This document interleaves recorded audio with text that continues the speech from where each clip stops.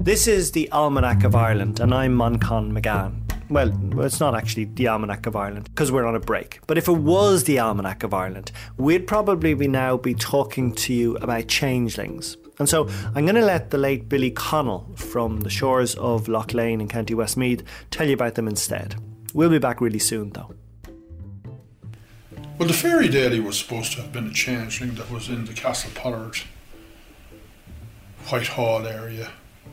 And it had to be in the 1916, 18, 20s, there or thereabouts, because my father was only a very young man at the time, and he was born in 1904.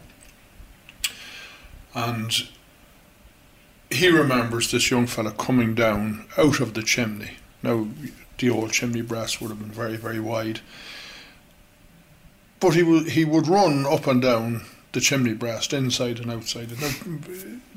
I don't really know. This is my father told me this. And my father would have been a skeptic. And then he was able to get up.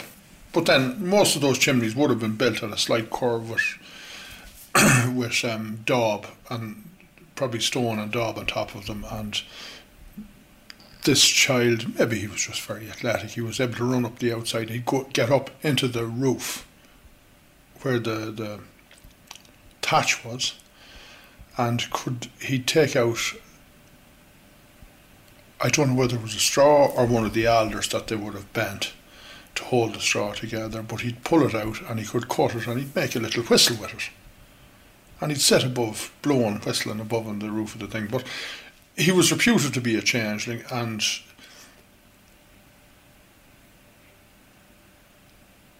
the Masterson family, now I don't know which of the particular masters and gentlemen it was, to settle this changeling had to ride a horse from the Hillamwheel to the shore Loch Darvara and settle the spirit of the changeling between the froth and the water. This is the story now, again, as I say.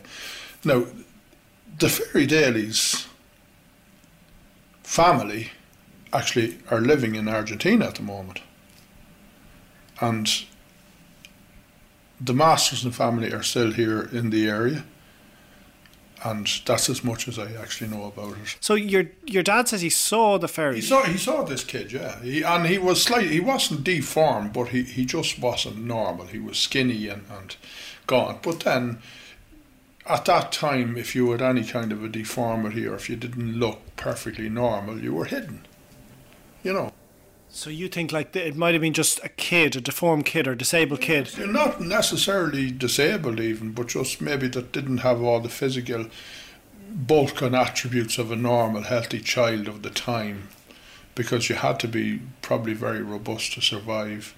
The next door neighbouring house to my father, the 7 children and the 2 parents died the 1 week with diphtheria, and my father always reckoned the only reason they survived was his mother dosed them liberally with poaching and whiskey when they were small, when they were young. And that was in 1917, but that family are gone, wiped out from that area. And in fact, it's only now that road is actually repopulated again with young families. But there are whole swathes of that part of the county empty of, and you can still see the little remains of what were tiggings and shanties back in the late 1800s.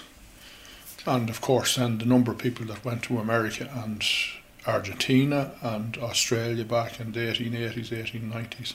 The Barberville murder depopulated a whole area here because the guys had to run, they would have been executed. God, that got quite dark there after a while. Look, I don't have time now to tell you about the Barberville murders or any of the other stories from this area of Westmeath. But if any of you are ever out in Argentina and catch sight of the Fairy Daly or any of his descendants, will you please get in touch? In the meantime, this is the Almanac of Ireland. We're going to be back with full episodes very soon, so do not delete us from your podcast feed. Feed us, nourish us, care for us. Just leave that blank, leave that space blank, and we're going to be back really soon. Slán go fóill.